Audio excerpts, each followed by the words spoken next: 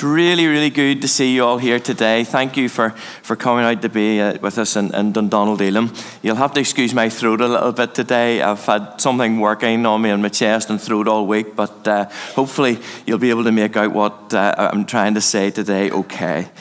What we're going to do today is continue on the series that we've been doing over the last number of months, God Is, by thinking about the subject of grace. And that's the word that has continually come up in our worship today, grace. Psalm 145 verse 8 says this: "The Lord is gracious. The Lord is gracious and kind, slow to anger, and abounding, rich in love." The Lord is gracious. What a magnificent word and a glorious truth grace is. Apart from grace, we cannot know God. Apart from grace, we cannot understand God. And apart from grace, we cannot relate to God. And a proper understanding of it is absolutely essential for us if we are to live in the freedom God wants us to live in. The older I get, the more amazed with grace I become. And I don't say that because there's a nice song with those words in it or to sound pious in any way. I actually say it because as I see some massive sin build in my life, I become more and more amazed that God loves and puts up with me. And His grace is sufficient, but yet it is. And it is for all of us. It is amazing grace. And I know there'll be people here today who are struggling because of guilt relating to sin. And I want to share a short thought with you before going into the main talk to bring you encouragement. And it comes from Ephesians chapter 1, verse 4, which says this: "For God chose us in Him, in Jesus, before the creation of the world, to be holy and blameless in His sight." Now that is incredible. God is eternal. He knows the end from the beginning. And before He had even created this world, in an eternity past, He knew the things that you might be thinking about today that are making you feel guilty. And it didn't change how He felt about you.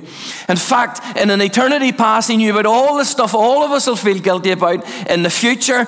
And it didn't change how He felt about us. He still called us. He still chose us. He still sent His Son to die on a cross for us. There's nothing in your life or my life that God is surprised by. There's nothing that we do in our lives that brings Him to the edge of His throne to think, I didn't know anything about that. Nothing. And therefore, there's nothing in our lives that God can't deal with or can't forgive.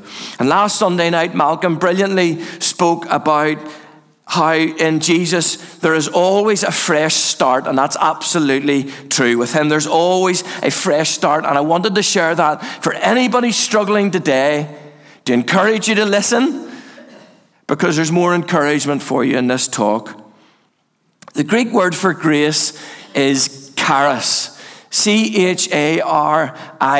We'll see that in words like charismata or charismatic. Charis. And it's used over 150 times in the New Testament, but it is not a New Testament concept.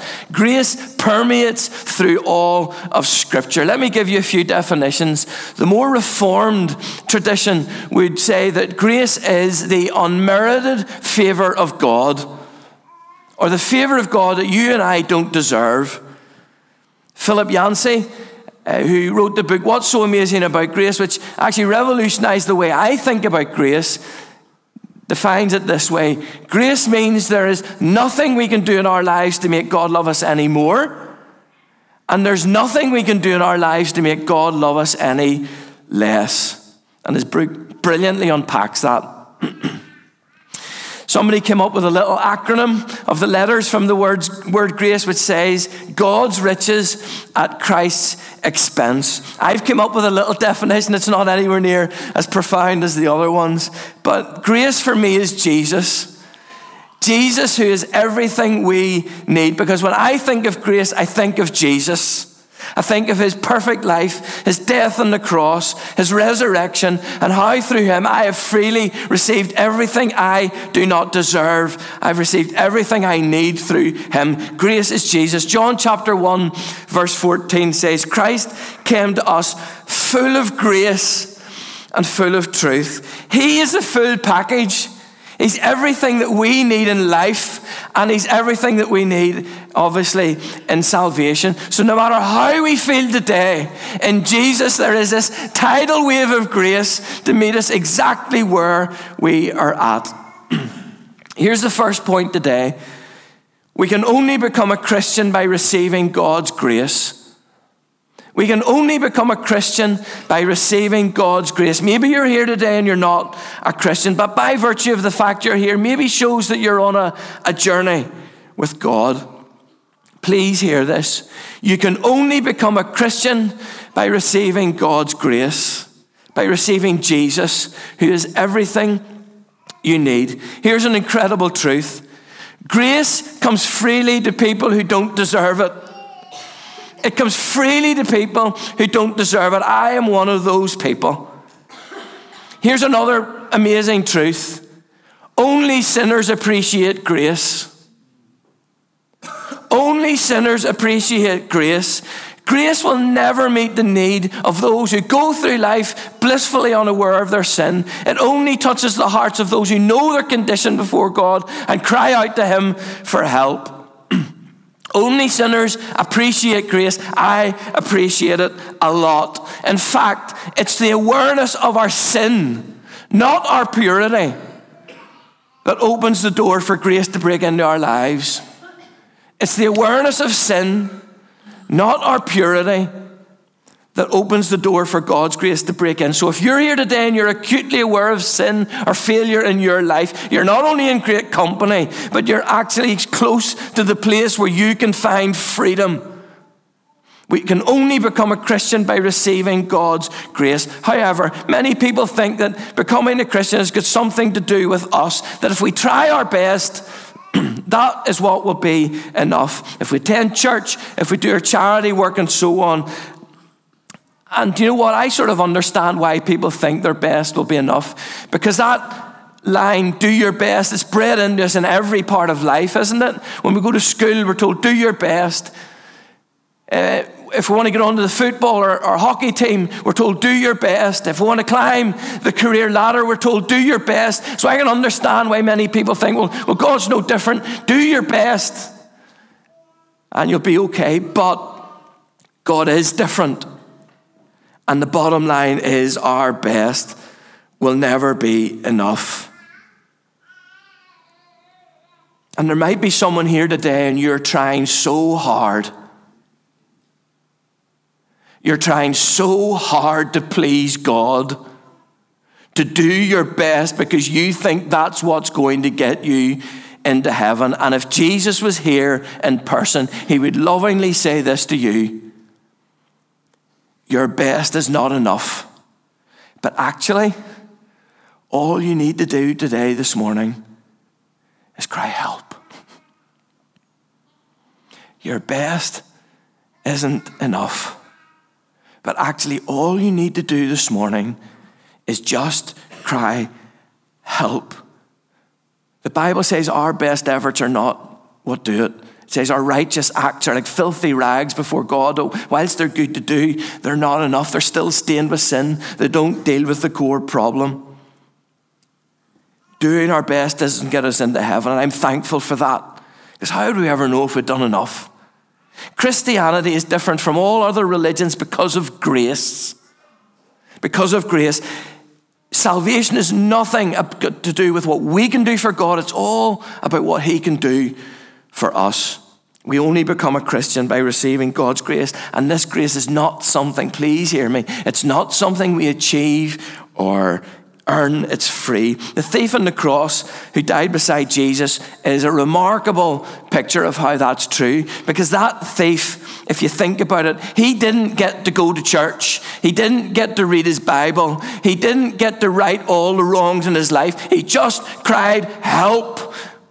And he freely found grace. So the first point directed to non-Christians is we only become a Christian by freely receiving Jesus, who is everything we need. Ephesians 2, verse 8 and 9. It is by grace you've been saved through faith. It's not from yourselves, the Bible says. It's a gift of God, not by our works. A.W. Tozer famously said, you can't put a plus sign beside the cross. And that's true. No amount of activity on our part, even religious activity, cuts it. We're purely dependent today on the cross. It's a free gift. Max Lucado, an author who inspires me a lot, said this: if our greatest need was for information, Jesus would have sent an educator. If our greatest need had been technology, he would have sent a scientist. If our greatest need had been money, he would have sent an economist. But since our greatest need was forgiveness, he sent a savior. And I go, amen to that. It's absolutely right. It's absolutely true. It's brilliant. And thank God for Jesus.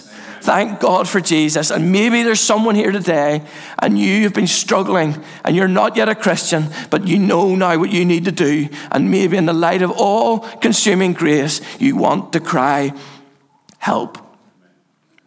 Secondly, as Christians, we need to live by grace.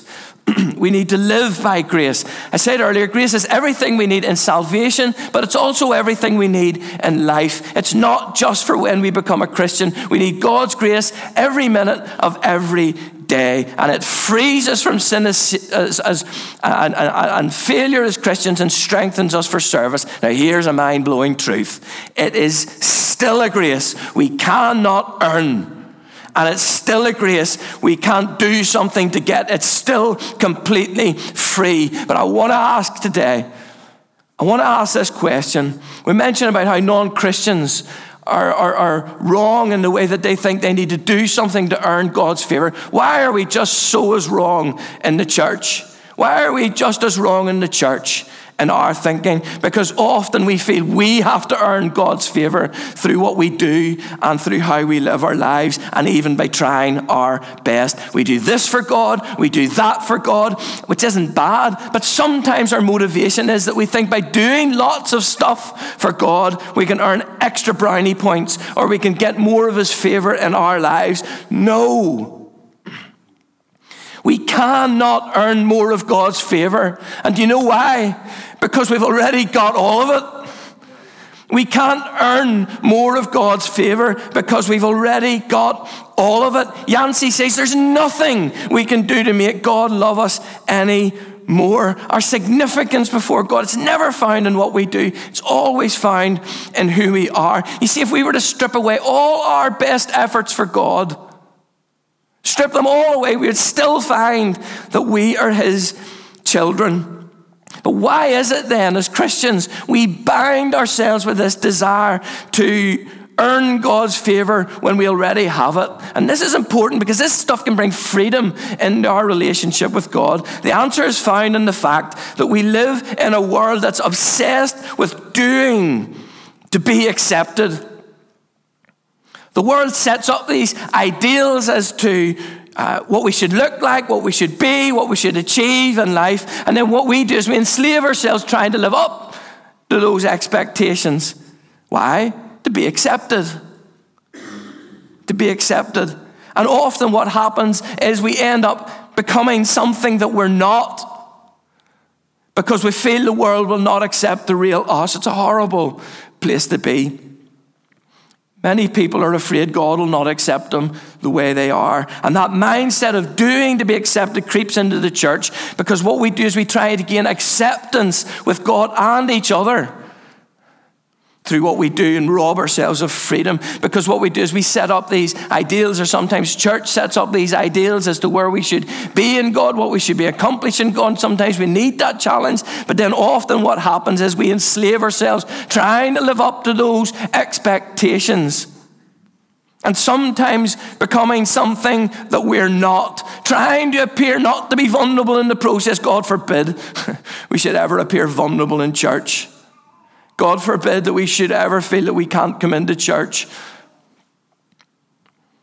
and have to put on a smile that says everything all right when the heart and behind it's breaking. God forbid that we should ever be. That's the mindset, isn't it?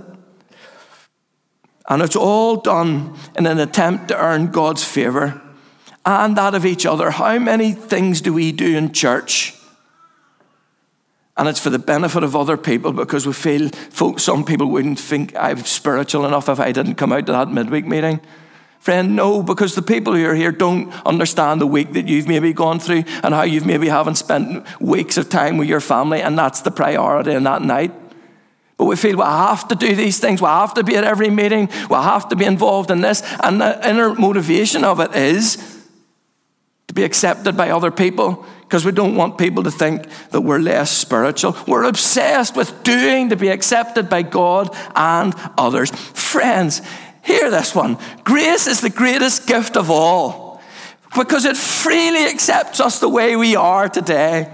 Whether we feel the dirtiest sinner in the world or the most perfect saint, as a Christian, God accepts us all. Whether we read our Bibles 5 times a day or haven't read it in 5 years, as a Christian, we're all accepted by God. The reality and the power of His grace has got nothing, zero, zilcho, to do with our performance. God accepts us the way we are. He doesn't relate to us on the basis of our performance and what we do. He relates to us on the basis of grace. And we come to Him today with no pretense. He knows exactly what we're like. We're sinners saved by His grace. So here's a key to freedom. Can we learn to be accepted by God and others, not by doing, but by being? Just being ourselves and finding freedom in that. Yes, we should be actively involved in church, but not to gain the favor we already have, or not because we feel guilty or what will other people do or think of me. Nonsense. We should be busy in church because we are grateful for what God has done for us. We are so in awe of what He has done for us that we want to give Him our lives. That's a tremendously freeing focus. The other is a binding focus. But when we want to serve God because we're grateful and we're inspired by His grace, that is what frees us. Our faith starts with grace and should continue in grace and not become something where works define our relationship with God. So secondly, freedom is found when we live by grace. Thirdly, grace not only opens the door to freedom, but it also opens the door to license. Grace not only opens the door to freedom, but it also opens the door to license. Yancey said this: there's nothing we can do in our lives to make God love us any less. In other words, the jaw-dropping scandal of grace is this: you or I could live in sin and God's grace would still be sufficient. Now, you'll react to that statement in one of, assuming you're still listening, you'll react to that statement in one of 3 ways. Firstly, we might agree with it. Secondly, we might say, no way, as we start to think about a Christian whose lifestyle is anything but. Or thirdly, we might think, happy days, I'm just going to live whatever way I want then. If our reaction is to judgmentally think of others who are failing as Christians, please remember the prodigal son's older brother. He was the guy who could not accept the grace shown by his father. He couldn't accept it, and we should never have a similar attitude. Yes, we need to challenge sin, but we should always do it in the mindset that every single one of us should be an abomination in the sight of God, but because of His grace, we're His pride and we're His joy. There is no condemnation for those who are in Christ. Also, the reaction of, I'm going to live whatever way I want then if God's grace is sufficient. And to that statement, there's nothing we can do to make God love us any less. I want to say it's just as wrong as the focus as the judgmental Christian. Because when our passion is Jesus, our passion for Him will be greater than our passion for sin. We will not want to sin. You see, God's grace inspires and it changes the way in which we think. We will want to live for God. Romans chapter 1 verse 5 says that we have received grace for obedience. We've received grace for obedience. In other words, grace inspires and it produces within us this desire to want to live for God. When we become born again, our attitude towards sin changes. We don't want to do it, we do. But we don't want to sin. And Paul outlined that struggle. He said, the things I want to do, I don't. The things I don't want to do, I do. And we all get that and we all understand it. Yes, we sin as Christians, but grace changes our attitudes so that we don't want to. Grace compels and inspires us to want to live for God. If we've truly grasped grace, we will spend our lives trying to fathom and be inspired by it, not exploit it. If we have truly grasped grace, we will spend our lives trying to fathom and be inspired by it and not exploit it. Titus chapter 2 verse 11 says, grace teaches us to deny ungodliness and worldly lusts and to live righteously. Grace teaches, it inspires us to want to live for God. Grace abusers have not truly fathomed grace. They don't value that sin cost Jesus dearly. They don't value that God gave up his son before he would give up on us. Does God love a grace abuser less than he loves those who want to go on and live for him? No, and that's the scandal of grace. However, Romans chapter 6 verse 1 says this, shall we go on sinning that grace may increase? It's emphatically answered no! Exclamation mark. No, because when we've been touched and freed by grace, we will want to live for God. Maybe you're here today and you feel that you have abused grace. The reality is we all have. But if you feel trapped today in a pit of sin, God's grace is sufficient for you. In Romans chapter 5, verse 20, it says this, where grace increases in our life, where sin increases in our lives, grace increases all the more. In fact, that illustration is wrong that I'm doing with my hands, because grace always has a negative pulling down effect, doesn't it? So when grace increases in our life, or sin increases in our lives, grace increases all the more. So there's no failure in your life or my life that God can't deal with. Why would Jesus go to a cross and go through hell on that cross for you and for me if there's something in your life or mine that we could not deal with? In fact, if you look at that, the deeper the pit, the more hope and the more grace there is. There's nothing he can't do for you today. There's nowhere he can't reach into and just touch you with his lovely, lovely grace. It reaches us where we're at and it lifts us to where God wants us to be. And I really pray that this thought around grace will motivate all of us to want to go and live for him. Not to gain the favor we already have, but because we're inspired by it and we're thankful for it. And finally, you're listening well. I know it's been a long service this morning. Finally, let's be grace revealers. Let's be grace revealers. See, when God's grace works in us, it should also work through us. To touch the people that we meet this week as we give to them what they don't deserve. Jesus, who's everything that they need. When a composer writes a song, it'll have a melody, but he'll add to that song what are called grace notes. Notes that add something different and something special to that particular song. Our lives should be the same. That's what God's grace should do for us. It should add something. It should make our lives different and special in the way in which they speak of God. I'm told that a vet can tell much about a dog's owner they've never met just by looking at their dog. That brings a challenge. Not just to dog owners, to all of us, because how much can the people we meet know of God just by looking at our lives? How much can the people we meet know about God just by looking at our lives and the way we live? Bottom line here, everyone. Come on, let's be honest. Let's be vulnerable with each other. Bottom line is every single one of us here today will know of situations where we need to reveal more grace. Situations at home. Situations, maybe the person we came to church with today that we need to say sorry to. Situations where we need to... in our friendship circles where we need to reveal more grace. Situations where we need to learn to forgive, to say sorry, even if the problem isn't with us, because that's the essence of grace, isn't it? It's giving what's not deserved. Where we can say sorry and where we can forgive where we feel it's not needed. There may be people who are sitting in other churches this morning, and we need an outpouring of grace to forgive. To forgive.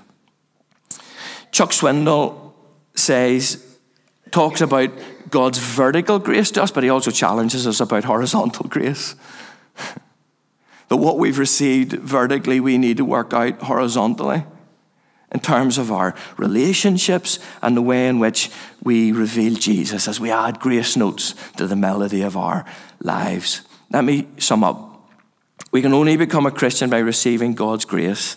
Jesus, who's everything we need. Maybe you've not done this, but in the light of what we're thinking about today, you want to cry help, or maybe what Alan was sharing around the table, you're challenged and you want to give your life to Jesus. Please come. You'll not be met with any judgmentalism. I'm too aware of the junk in my life to point the finger at anyone.